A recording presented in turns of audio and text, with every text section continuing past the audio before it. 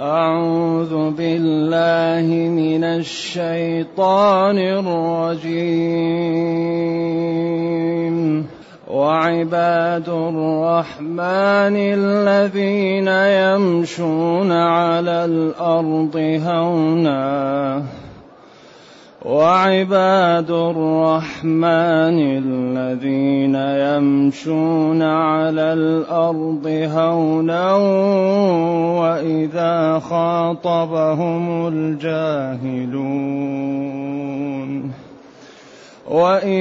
خاطبهم الجاهلون قالوا سلاما والذين يبيتون لربهم سجدا وقياما والذين يقولون ربنا اصرف عنا عذاب جهنم والذين يقولون ربنا اصرف عنا عذاب جهنم إن عذابها كان غراما إنها ساءت مستقرا ومقاما والذين إذا أنفقوا لم يسرفوا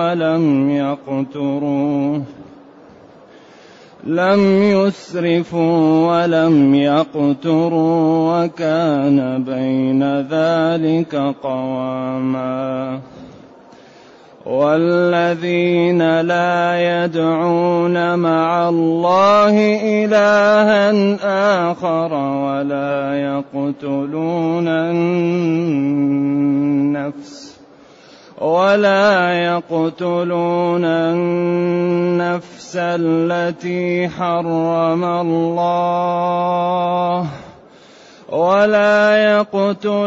النفس التي حرم الله إلا بالحق ولا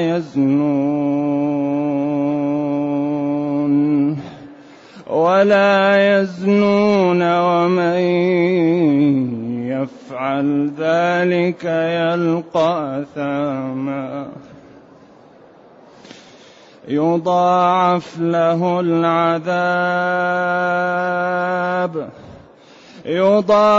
له العذاب يوم القيامة ويخلد فيه مهانا إلا من تاب وآمن وعمل عملا صالحا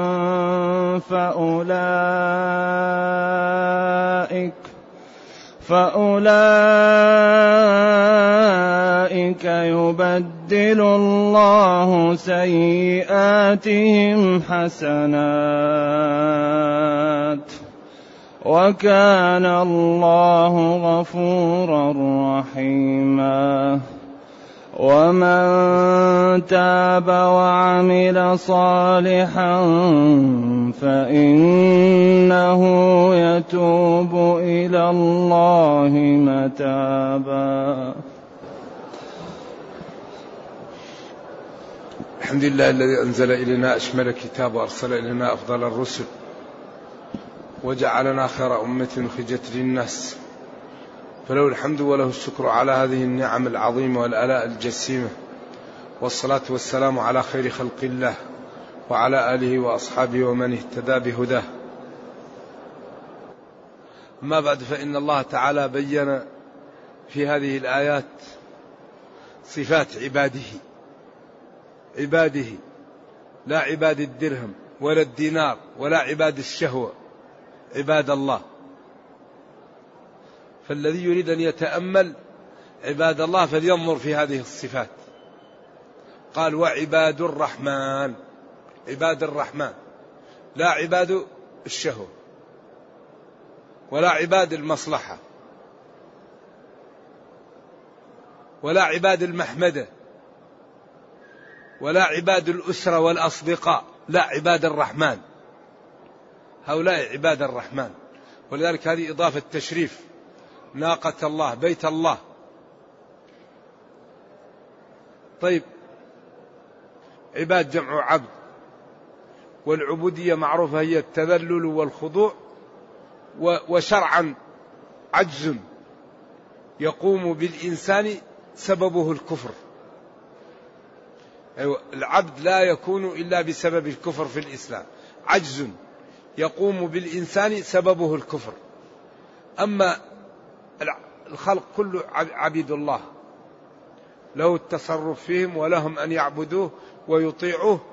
وهنا شريحة خاصة منهم أضافها الله تعالى له لما اتصفت به من الصفات الحميدة والأخلاق الجميلة، وما ابتعدت به عن الصفات الذميمة والرديئة المضرة. فقال جل وعلا: وعباد الرحمن. عباد الرحمن، طيب ما هم؟ الذين يمشون على الأرض هونا. تعبير في غاية من الجمال والحسن، ولذلك قال: لا يبادلون السيئة بالسيئة. قال: لا يرفعون أصواتهم على الآخرين، لا يأذون الناس. يعني يمشون متواضعين متذللين لله، خافضين جناحهم للناس، غير متكبرين ولا متغطرسين. يعني هذا أحسن تعبير في حسن الخلق والتواضع والتعامل مع الناس برفق ورقي. يمشون على الأرض هونا، بخلاف، ولذلك هذا المعنى نهى عنه في السورة الأخرى: ولا تمشي في الأرض مرحا. هؤلاء يمشون على الأرض هونا، متواضعين متذللين خافتين، يخافون ربهم، يرجون الجنة ويخافون النار، ويرحمون خلق الله ولا يتكبرون عليه، ويبذلون لهم ما يستطيعون من الخير، ويدفعون عنهم ما يستطيعون من الشر. يمشون على الأرض هونا،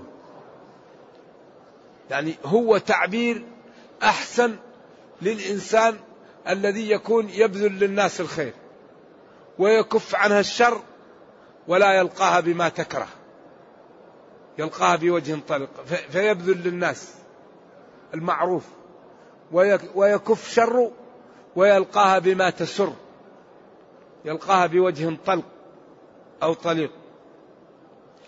فالمشي على الأرض هون هو تعبير عن حسن التعامل والرفق، وعدم التكبر وعدم التجبر وعدم يعني غمط الناس واحتقارها، وعدم رؤية الفضل على الغير. يمشون على الأرض هونا، يعني تعاملهم كله برفق، كلامهم رفق، ومعاملتهم رفق، ومحاورتهم برفق، وأخذهم برفق، وتعاطيهم برفق، كله بأدب وبرقي. نعم.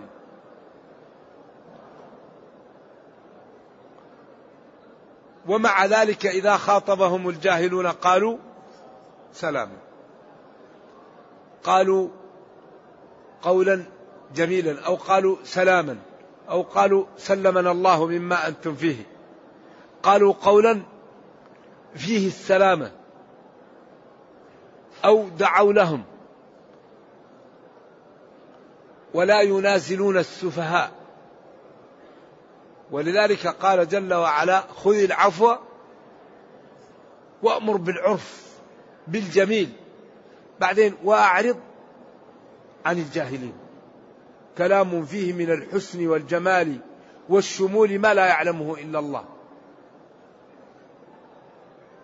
ذلك هؤلاء يعاملون بالرفق، وإذا جهل عليهم جاهل قالوا سلام، قالوا سلام، ما سواء كان قالوا سلام بهذا اللفظ، أو قالوا قولا يسلمهم، أو قالوا سلمنا الله منك.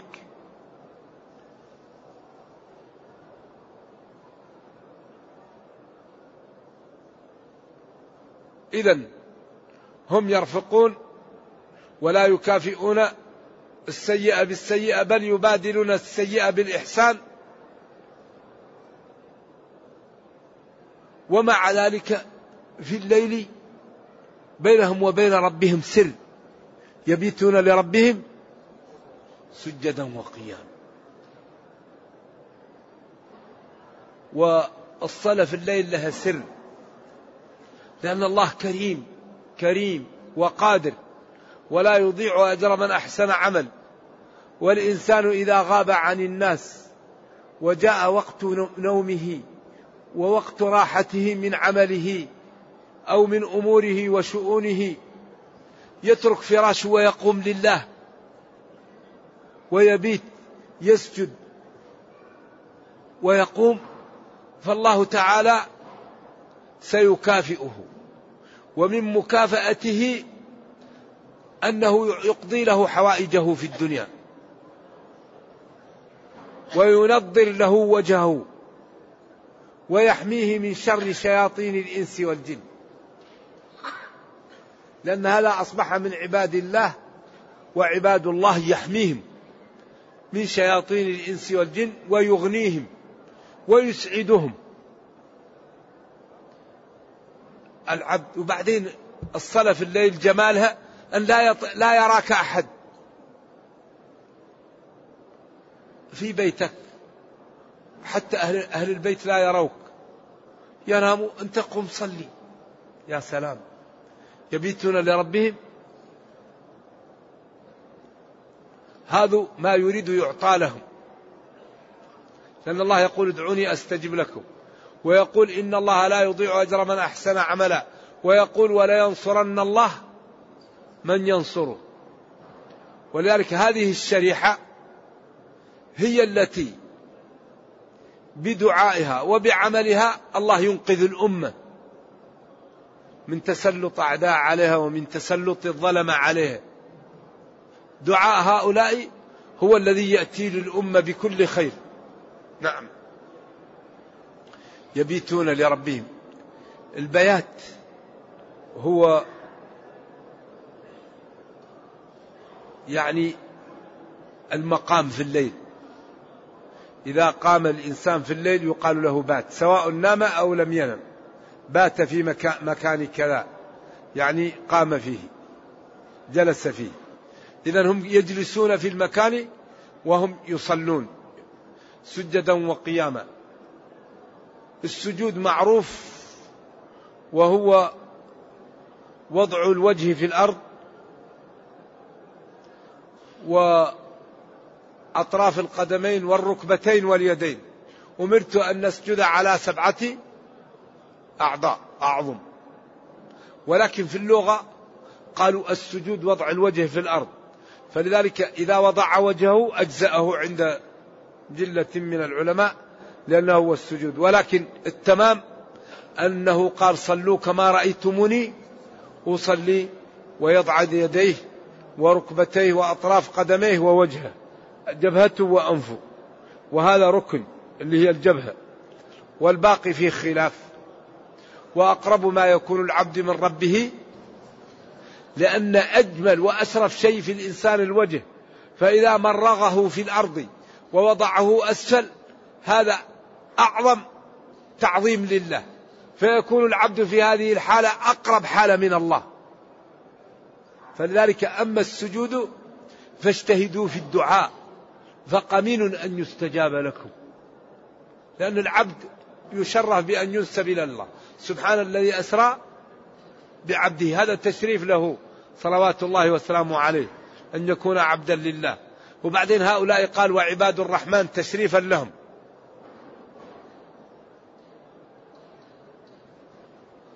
يبيتون يسجدون، كما قال تعالى تتجافى جنوبهم عن المضاجع.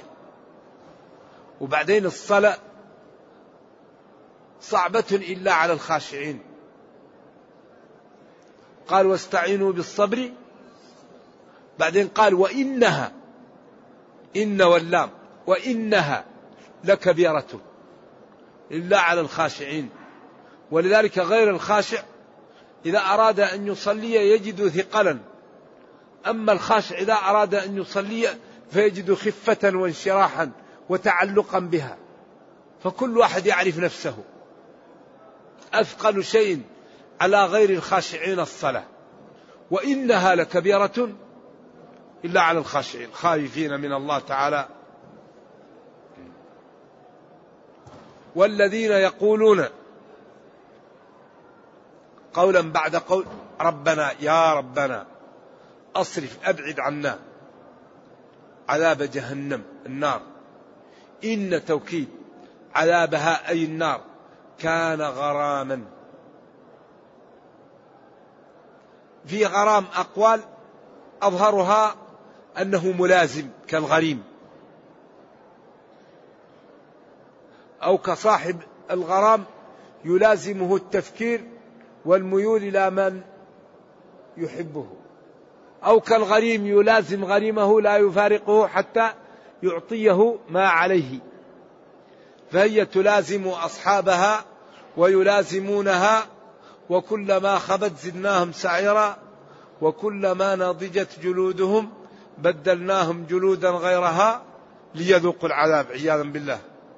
إنها أي جهنم ساءت قبحت وذمت مستقرا قرارا ومكانا يسكن فيه الإنسان عياذا بالله. وهذا تخويف لنا ونحن في دار الدنيا لنبادر بإنقاذ نفوسنا قبل أن يفوت علينا الأوان. المشكلة من سمع هذا وهو مات ما بقي يستطيع يرجع للدنيا، أما من سمع هذا وهو في الدنيا هذه نعمة عظمى حتى يتوب ويفتح صفحة جديدة. بعدين يقول جل وعلا والذين إذا أنفقوا لم يسرفوا ولم يقتروا وكان بين ذلك قواما. والذين إذا أنفقوا لم يسرفوا ولم يقتروا ولم يقتروا. في قتر وأقتر، أقتر يقتر وقتر يقتر ويقتر، وكلها 3 قراءات سبعية صحيحة، لأن فعل إذا لم يكن فيها جالب قياسها يفعل ويفعل مثل عتل. قتر يقتر ويقتر، وأقتر على نفسه يقتر عليها، وهي من الاقتار والتضييق، وكل القراءات يعني المعنى فيها واحد. وهنا وقفة مع هذه الآية والذين إذا أنفقوا لم يسرفوا ولم يقتروا وكان بين ذلك قواما. قال بعض العلماء الإسراف هو بذل المال في الحرام، والتقتير هو منع المال عن الواجب. هذا قول جميل، لكن سياق الآية يعني كأنه يجعل هذا القول وإن كان جميلا أبعد في السياق، وهو صحيح في ذاته، ولكن الذي يشهد له سياق الآية الذين إذا أنفقوا لم يأتوا بزائد لبيوتهم ليضيع، ولم يقتلوا فيأتوا بشيء أقل من حاجة أهل البيت. هذا هو الإقتار، أن يأتي بأقل من حاجة أهل البيت وما يحتاجونه، والإسراف أن يأتي بأكثر من حاجتهم فيضيع ولا يستعمل. هذا هو الذي يظهر من السياق. ولذلك الإنسان لو يبذل ماله كله في الله لا يكون هذا إسراف، ولو يمنع شيء واجب عليه هذا يكون عياذا بالله ماذا؟ أشد التقتير. لكن الآية هذا الأسلوب المقصود به أن الإنسان إذا أنفق يحاول أن تكون النفقة على قدر الحاجة. فإذا عمل زائدا وبقي شيء وأخذه وقسمه على الفقراء هذا طيب، لكن لا يحاول أن يزيد شيء ويضيع ولا يحاول أن يقتر على من يعول. فورد في الحديث كفى بالمرء إثما أن يضيع من يعول. إذا أنفقوا ينفقوا على قدر الحاجة، ونحن مع الأسف الآن مصابون بالزيادة. كم واحد عنده ثوب؟ كم غرفة عنده؟ كل شيء عندنا زايد. فلذلك أصبحنا الوقت المهم نضيعه في الزايد. لذلك ينبغي أوقاتنا لا نضيعها، نشغلها في يبيتون لربهم. كل ما زاد عندنا شيء من الدنيا كل ما شيء أخذ من ديننا. كل ما زادت عندك الدنيا تأخذ من دينك. عندك بيت، عندك أرض، عندك بستان، عندك مزرعة، عندك مغنمة، المال طيب، لكن هو يأخذ من دينك، لأنك تذهب إليه تضيع عليك فريضة في الجماعة أو في الحرم. تذهب للبستان يضيع لك وقت، يضيع لك درس. فالدنيا تأخذ من دين الإنسان شاء أم أبى، ولكن هي مطية الآخرة. فإذا كان الإنسان يصلح نيته ويذهب لهذه الدنيا ليسد بها حاجة الفقراء والضعاف والمعوزين، وليقوم بها على نفسه ومن أوجب الله نفقته عليهم وأقربائه، ويترك بعض ما هو أولى لهذا، يكون هذا طيب. أما إذا كان في قلبه أنه هو يحب الدنيا وتضيع عليه الصلاة وتضيع عليه الدرس وتضيع عليه النصيحة ويضيع عليه بعض الأمور وهو بس لشهوة المال، هذا ما يجد الأجر، يضيع عليه الأجر. لكن إذا أصلح النية وقال هذه الدنيا مطية الآخرة وأنا أذهب إليها وأصلحها حتى نسد حاجتي ونسد حاجة من نستطيع من أقربائي ومن فقراء المسلمين، يكون هذا تمام. إذن الذي يميز الأمور النية. ولذلك كان بعض السلف يقول أطلب في نومتي ما أطلبه في قومتي. سلمان الفارسي رضي الله عنه وأضرابه من علماء الصحابة، الواحد منهم يقول أنا أنام وأطلب في النوم ما أطلب في القومة، لأني إذا ما نمت لا يمكن أقوم ولا يمكن أعيش. ويعني وقت العبادة ووقت الراحة كل منهم يطلب فيه الأجر، لأنه أصلح نيته وفهم أسرار الشريعة. إذن الذين إذا أنفقوا نفقة معتدلة لا نقص ولا زيادة. وهنا وقفة مع يعني كيف الإسلام أتى بأركان التجارة، بأركان جلب المال، لأن المال له ركنان: حسن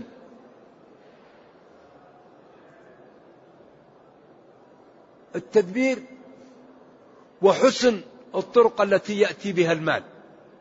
يعني المال له ركنان: كيف يجمع المال وكيف يصرف المال. هذان الركنان لا بد منهم للمال.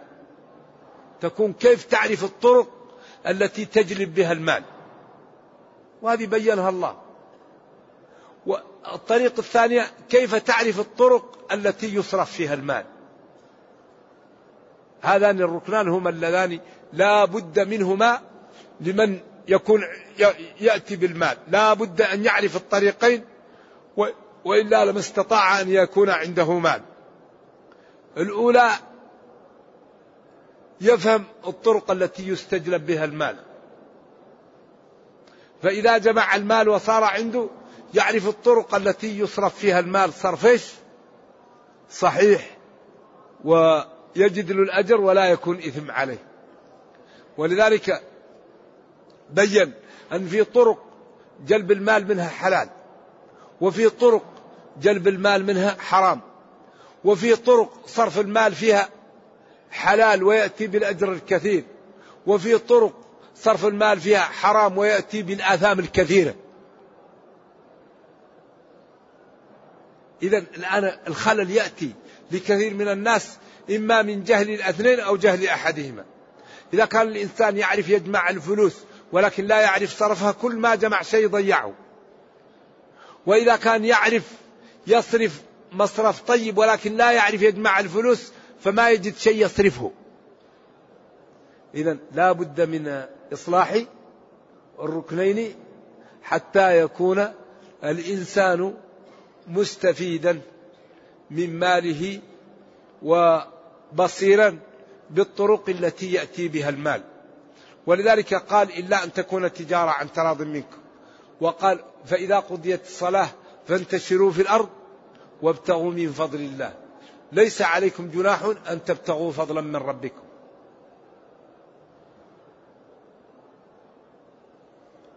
وقال في المال والله نبينا ما نقص مال من صدقة، من الذي يقرض الله قرضا حسنا، كلها بقيت إلا الذي بقي منها. قال جاء الشاه فذبحوها وقسموها ولم يبق عندهم إلا كتف.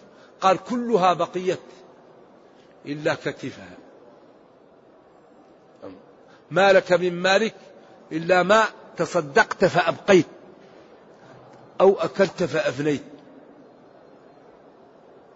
دين الإسلام دين رائع الحقيقة.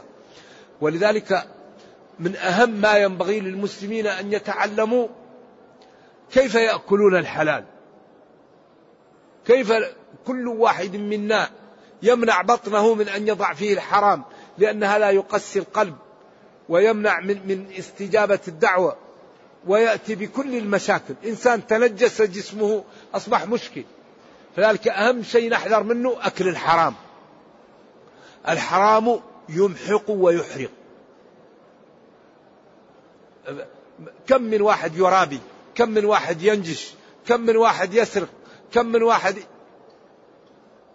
يعني يدخل في صفقات مشبوهة.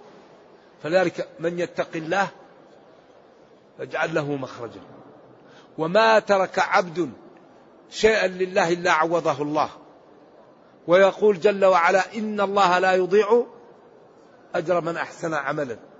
فأخطر ما تواجه الأمة الحقيقة هو الربا. الربا الربا، لا يوجد شيء بعد الكفر أعظم من الربا. قال الله تعالى يمحق الله الربا فإن لم تفعلوا فأذنوا بحرب، ذروا ما بقي من الربا.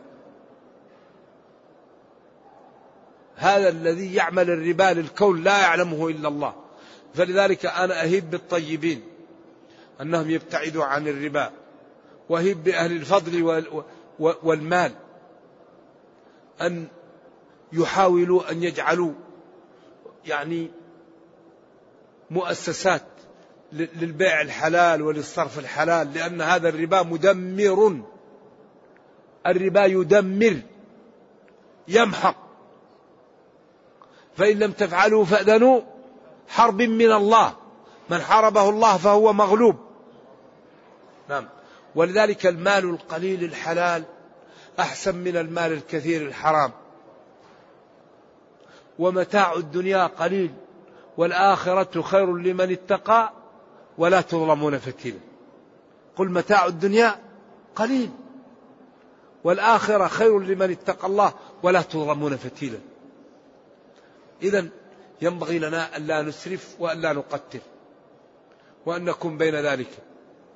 ونبينا صلى الله عليه وسلم ما منع شيء، ما طلب وقال لا.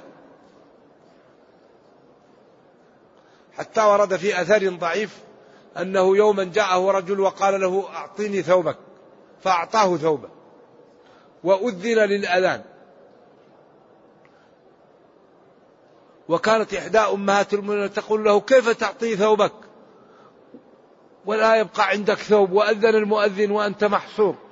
فقال ولا تجعل يدك مغلولة إلى عنقك ولا تبسطها كل البسط فتقعد ملوما من إحدى أمهات المؤمنين محصورا عن الصلاة لأنك أعطيت ثوبك.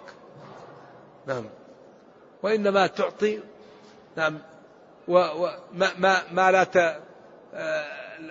تحتاجه كثير، وما تحتاجه لنفسك تمسكه، إلا من كان عنده صبر وجلد فيؤثرون على أنفسهم. الذي يؤثر على نفسه من كان عنده جلد وصبر، وإذا أعطى ماله لا يسأل.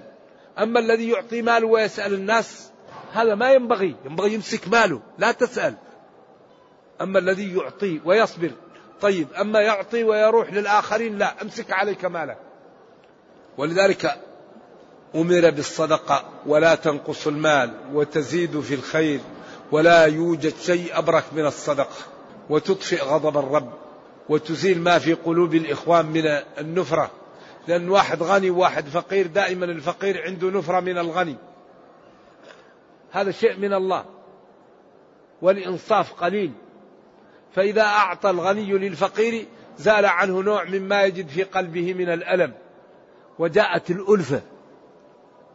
ولذلك والله لا يؤمن، والله لا يؤمن من بات جاره جائعا وهو شبعان. واحد عنده مروءة، جاره جوعان وهو عنده المال، هذا منافي للمروءة. ذلك سبحان الله جعل الزكاة واجبة حتى تطفئ ما في قلوب الفقراء على الأغنياء، وحتى يكون في نوع من التآلف والتكافل. والذين لا يدعون مع الله إلها آخر. أخطر شيء دعاء غير الله، وما أكثره. لا يدعون مع الله إلها آخر. الدعاء هو العبادة، والله قال أمن يجيب المضطر إذا دعاه، وقال قليلا ما تذكرون، حيث تقولون إن الله خلق الجبال والأنهار، ولكن تقولون الأولياء يجيبون دعوة المضطر. ولذلك الولي هو الذي آمن وكان يتقي. ألا إن أولياء الله لا خوف عليهم ولا هم يحزنون الذين آمنوا وكانوا يتقون. أما الذي يعطي ويمنع هو الله. العبيد عاجزون. قل لا أملك لنفسي ضرا ولا نفعا. أيوة، لا يملك شيء. يا فاطمة سليني من مالي ما شئت، لا أملك لك من الله. يا عباس يا عم، وهو أشرف البشر. إذن العبد لا يدعو مع الله إلها آخر، سواء كان جاها أو مالا أو مكانا أو وظيفة أو ضيعة أو رصيدا. بعض الناس يعبد الشهوة، بعض الناس يعبد المحمدة، بعض الناس يعبد نفسه، أهم شيء عنده هو يقال ونعم. وبعض الناس يعبد الله، ما له شغل، ذم مدح ذكر ما ذكر، ما له شغل، أهم شيء يرضي ربه. هذا المسلم. المسلم هو الذي قلبه مليء بالله، يرجو الله ويخاف الله ويغضب لأجل الله ويفرح لأجل الله. هذا المسلم. لا يدعون مع الله إلها آخر. وبعدين هذا المشكلة أن كثير من الناس لا ينتبه. قال قل الحمد لله وسلام على عباده الذين اصطفى الله خير أما تشركون أمن خلق السماوات والأرض وأنزل لكم من السماء ماء فأنبتنا به حدائق ذات بهجة ما كان لكم أن تنبتوا شجرها أإله مع الله بل هم قوم يعدلون. أمن جعل الأرض قرارا وجعل خلالها أنهارا وجعل لها رواسي وجعل بين البحرين حاجزا أإله مع الله بل أكثرهم لا يعلمون. ثم قال أمن يجيب المضطر إذا دعاه. شوف لاحظ قبل هذه ويكشف السوء ويجعلكم خلفاء الأرض. هذه الثلاثة الغريب أنها تطلب من الأولياء. يذهب للولي ويقول له أنا مريض أريد إيش النشفة، أنا مضطر أريد وظيفة، أنا مضطر عقيم نريد أولاد. هذا لا يملكه إلا الله. الولي مسكين إذا مات يحتاج إلى من يدعو له ويتصدق عليه. هذا من خصائص الربوبية.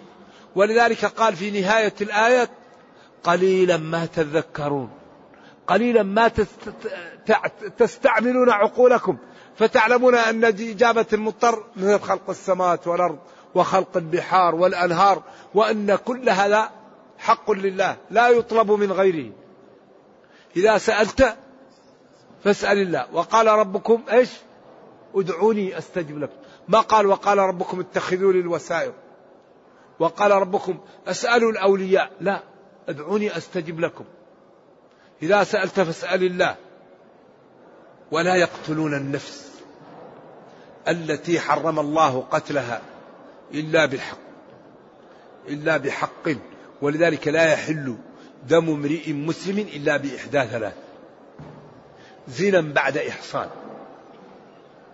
يكون رجل مسلم تزوج ودخل بزوجته في عقد صحيح ما في الشبهة وباشرها جامعها، عند ذلك إذا زنى ورأوه 4 شهود عدول وعاينوا العملية وشهدوا وزكوا عند القاضي، ولذلك يقول لواحد متى رأيت وفي أي محل وعلى أي ثوب حتى يتحقق، عند ذلك يقتل كل من الزاني والزانية إذا لم تكن يعني أمه ولم تكن مغصوبة، يحفر له ويضرب بالحجارة حتى يموت. الثاني التارك لدينه المفارق للجماعة، من بدل دينه. ولذلك قبل أن يدخل الواحد في الإسلام لا إكراه في الدين.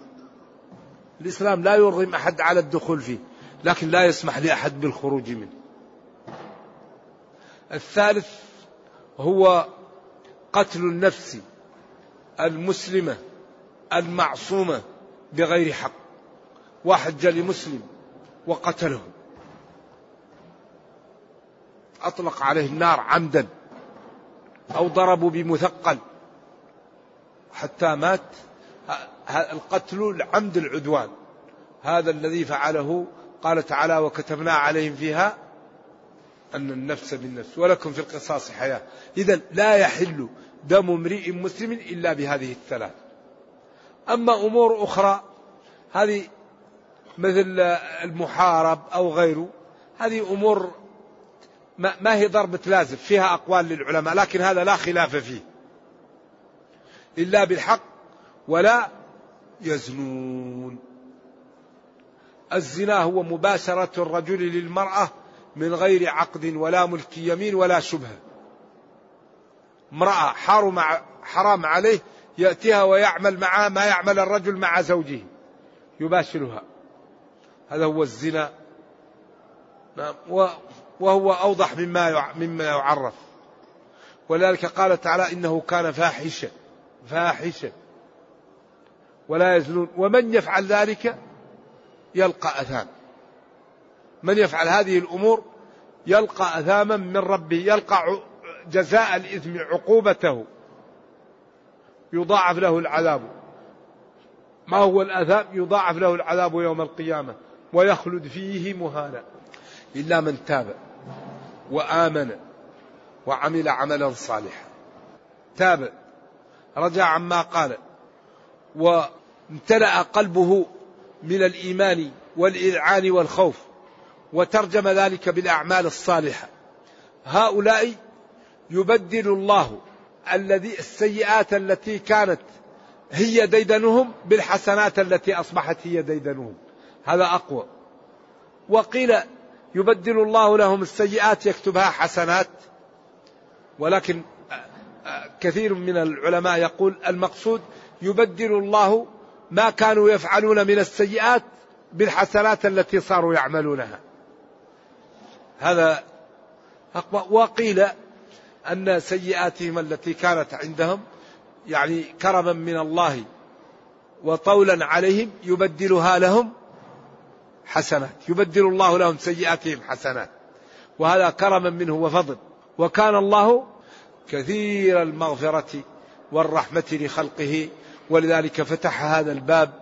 فالذي فعل معصية أو تقصر في والديه أو في جيرانه أو باع بيع ربا فليتب إلى الله وليفتح صفحة جديدة مع الله، فإنه كريم ويغفر الذنوب جميعا ولا يضيع أجر من أحسن عملا.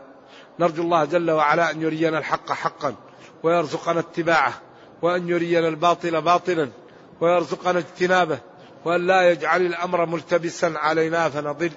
سبحان ربك رب العزة عما يصفون، وسلام على المرسلين، والحمد لله رب العالمين، والسلام عليكم ورحمة الله وبركاته.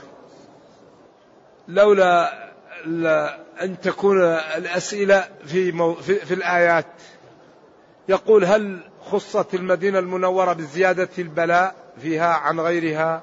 وهل يجوز للإنسان أن يرتحل عنها بسبب أنه ابتلي فيها كثيرا؟ وهل في ذلك إثم؟ وجزيتم خيرا. المدينة حرم من عير إلى ثور، لعن الله من أحدث فيها حدثا أو آوى محدثا فعليه لعنة الله والملائكة والناس أجمعين، لا يقبل الله منه صرفا ولا عدلا. من أراد أهل المدينة بسوء ماع كما يماع الملح في الماء. تفتح اليمن ويذهب الناس يبسون ويبسون والمدينة خير لهم. تفتح الشام ويذهب الناس إلى أن قال والمدينة خير لهم. تفتح العراق ويذهب والمدينة خير لهم. من استطاع أن يموت بالمدينة فليمت، من صبر على لأوائها كنت له شهيدا أو شفيعا يوم القيامة. المدينة تنفي خبثها كما ينفي الكيل خبث الحديد. فلا ينبغي للإنسان أن يخرج من المدينة إلا إذا كان لمصلحة راجحة. والديه قالوا له يأتيهم ولا يسكنون المدينة، أو يكون في بلد يقوم على الفقراء ويقوم بالدعوة وبالتدريس. أما من رزقه الله مقام في المدينة فالمدينة خير لهم، إلا إذا كان يريد عملا للإسلام. فالله تعالى يقول: قل يا عبادي الذين آمنوا إن أرضي واسعة فإياي فاعبدون. المسلم بينه وبين الله تجارة مرابحة، فليذهب المحل اللي فيه التجارة أربح. ولذلك خالد بن الوليد في حمص، وعلي رضي الله عنه في الكوفة، والصحابة تفرقوا في الأمصار دعاء، ولو كان البقاء في المدينة أفضل ما خرجوا من المدينة، ولكن خرجوا غزاة دعاء والله حتى ينشروا الدين. فالذي يخرج لأجل هذا الخروج طيب، والذي يريد أن يبقى هنا ولا عنده نشاط ولا عنده برنامج للمسلمين ولا عنده عمل فالمدينة طيبة. ولكن المسلم المنفعة التي تتعدى أفضل من المنفعة القاصرة. شخص يبيت قائم الليل أفضل منه شخص يبيت يتعلم نوافل العلم، لأن هذا يتعدى لتعلمه للآخرين وقيام الليل لنفسه. فلذلك المنفعة المتعدية أفضل من المنفعة القاصرة. هذا يقول إنه يصلي في الحرم، الصلاة في البيت أفضل من الصلاة في الحرم. صلاة النافلة في البيوت أفضل من صلاتها في الحرم. الذي يصلى في المساجد الفريضة، أما النوافل ففي البيوت أفضل، إما أنها لا تضاعف في المساجد، أو أنها إذا كانت تضاعف فهي في البيوت أكثر مضاعفة. لماذا؟ لقوله صلى الله عليه وسلم: صلوا في بيوتكم، صلوا في بيوتكم، فإن صلاة المرء في بيته أفضل إلا المكتوبة. وسبب ورود الحديث التراويح. يقول: ولا يطيل يخاف من العين، يطيل ويسمي الله ما يضر، لا يمنعك العين من تعمل عبادة. استعذ بالله من الشيطان. أريد الأسئلة تكون يحتاج لها واحد في عبادته، في القرآن، في السنة، في شيء ينفعك. هذا يسأل يقول: هل في تفسير روح البيان نقل عن مقاتل رحمه الله من الحيوانات يدخل الجنة كلب أصحاب الكهف، حمار عزير؟ الله أعلم، أنا لا أعرف هذا. وإذا دخل عمار عزير الجنة أو ما دخلها ما لا يضيرك أنت؟ كيف أنت تدخل الجنة؟ أو دخل كلب أصحاب الكهف الجنة وما دخلها، كيف أنت تدخل الجنة يا أخي؟ لذلك من حسن إسلام المرء تركه ما لا يعنيه. ينبغي نحن نبحث كيف احنا ندخل الجنة يا أخي، أما حمار عزير وكلب أصحاب الكهف. أيوة ما لنا ومال والله. أيوة يقول هذا ضيوف من ماليزيا يعني ما لا يعملوا أو كذا. أهم شيء الإنسان يعمله أن يصلي الفريضة في هذا المسجد، وأن يقرأ القرآن، وأن لا يضيع وقته، لأن الوقت محسوب علينا، وأهم شيء الوقت. فالمسلم يحافظ على وقته، إما يعمل لدينه أو لدنياه أو يسكت. من كان يؤمن بالله واليوم الآخر فليقل خيرا أو ليصمت. وأهم شيء مداومة على الصلاة في الجماعة، انتظار الصلاة إلى الصلاة، فذلكم الرباط فذلكم الرباط. نعم. ما حكم من يقول يا رسول الله خذ بيدي؟ يقول يا الله. الله قال إذا سألت رسول الله ماذا قال؟ قال إذا سألت فاسأل الله. يا غلام ماذا؟ احفظ الله يحفظك. قل آمنت بالله ثم استقم. أيوة. أسأل الله.